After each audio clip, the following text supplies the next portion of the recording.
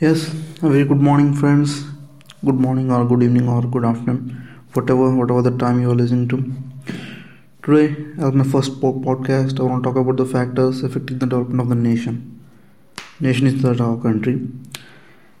Since I'm a child, I've been listening to them many times, like this country is developed country, this country is developed nation, like that. But still, people say that India is a developing nation.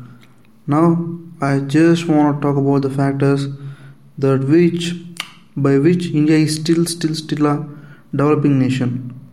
So, let's start from the basic math. So, the main reason is that big and vast nation. So, for a country to develop, there are as many as low factors has to be there, so such that it can be fastly developed.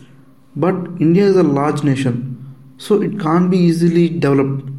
So also population is also so high, not the highest but second highest, right? So it's a big and vast nation, so diverse nation. So it is not possible to concentrate on such low number of things.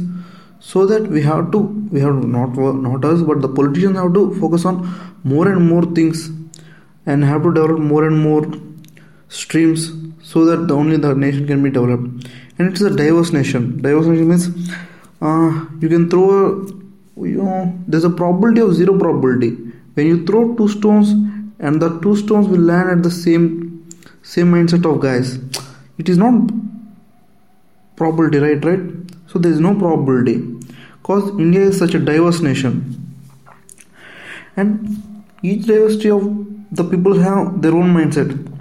Let us consider general people, a Hindu guy and other Hindu guy. They have other different castes and they belong to the different regions. So each individual have their own mindset of their own view of the things. Let's say some X beats Y or X kicks the Y. So a person B has a point of view and A has a point of view. So they don't easily merge. So that also affects the development. So when a wrong thing or right thing is happening, all of the people are not seeing them in a right way. So this is the main thing. And next, bribes. I don't know, bribes. Why people take bribes? Because of the lesser income, right? Yeah, we all crave for the government jobs, but they're all from the lesser income, right? Then why do we want the government jobs? Because people can take bribes, like that. And next one is easy money. When you took up a government job so that you can get easy money by bribes, right? So you don't want to work hard. And some people have desires like, I want to buy an Audi, I want to buy a Rolls Royce, I want to live in a big bungalow.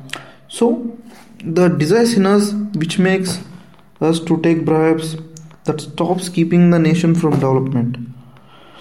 And let's take a road contract for an example. A road contract for a kilometer has to be taken with a guaranteed money of 1 crore. But the guy gets 1 crore and the guy leads the road with 50 lakhs. And what the hell is he doing with that, right? And he have to manage the middle people in between them. So the quality of the roads aren't improving day by day. And next, people themselves. In generally, for a country has to develop, there has to be a set of people working for the people of the nation to be developed. That is the authority of the people, authority of the nation. That is the politicians and the bureaucrats. Generally, bureaucrats are the people who writes exams and get selected in the interviews and finally gets the jobs. So even majority of them does their job firstly. Taking bribes or not taking bribes is a secondary thing. First, they do their work first. And let's talk about the people elected by the politicians elected by the people. Politicians, there are some illiterate politicians who don't even know what the fuck is going on around them. They just want to loot the money of the nation. That's why they come into power.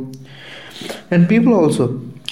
People elect a person in some random year and people chant out that this person is a bad guy, we shouldn't elect him the next time. Man, you elected him the last time, right? Just by taking the money. Don't you have enough common sense what his guy will do, what his boy will do if we elect him? Is he a right guy or wrong guy to lead us? So people are lacking of common sense. They are just attracted to the money, and they are seeming like, yeah, we'll do everything for money and we'll give a precious vote. And also literacy, and you can say this education. Yeah, literacy rate is going just by what? By making the exams and simpler and just passing the students without any knowledge. By improving the literacy rate just to show off. It's not at all useful, right? Let's take a best example of Kerala. Kerala has a literacy rate of more than 98%, but what's the use? Yes, if everyone is graduating, so no, they have to make the exams harder and harder. So the best output comes. And then here's the jobs. Let's take some engineering colleges, right? Let's take some CSE branches, CSE branch or mechanical branch. All of the people are focusing on the jobs, right? No one is focusing on the research like that, right? And also government is spending some crores on the students for research and development, but no student has been utilizing them properly. What a student wants is just to get into a fancy college which has some big number of placement previous years, and they just want to get placed and just go off to foreign or like that. They just don't want anything like development of the nation, like research or some patents. They don't want anything. They just want a bunch of fake certificates or anything. Just develop some skills in the computers and just go to foreign. A life settled. They don't care about what's happening in the mother nation. And also the factors like some COVID like things happens around in a century, and that takes the nation some 10 or 20 years back. Yeah, that's not in our hands, right? What we have to do as a student? Yeah, I'm a student. Currently in the final year. Yeah, I'm a student. What we have to do in a student perspective as an educated guy to make the nation a better one? The first thing is not to sell our vote and educate our surrounding people. Just not to sell their vote. We have to make some campaigns. Though it is voluntary, we have to make it voluntarily, penny free, so that the nation will be developed. So we have to make just a little bit contribution to the nation. And next thing, we must have to focus on the subject rather than the jobs. While we are studying, we mostly focus on what? Focus on learning the C languages or computer languages, and some just mugging up the formulas and passing the examinations. That's not what we have to do. First, we have to learn the concepts, analyze them, and we have to make a way out of that, right? Not simply going out into the computer side, right? Some inflation happens and nobody gives a fuck about you. And then what? Politics. We just have to think about the politics, right? We just do not leave the politics to ease. Yeah, whoever with comes. Why do you have that headaches in brain? Just leave them to others.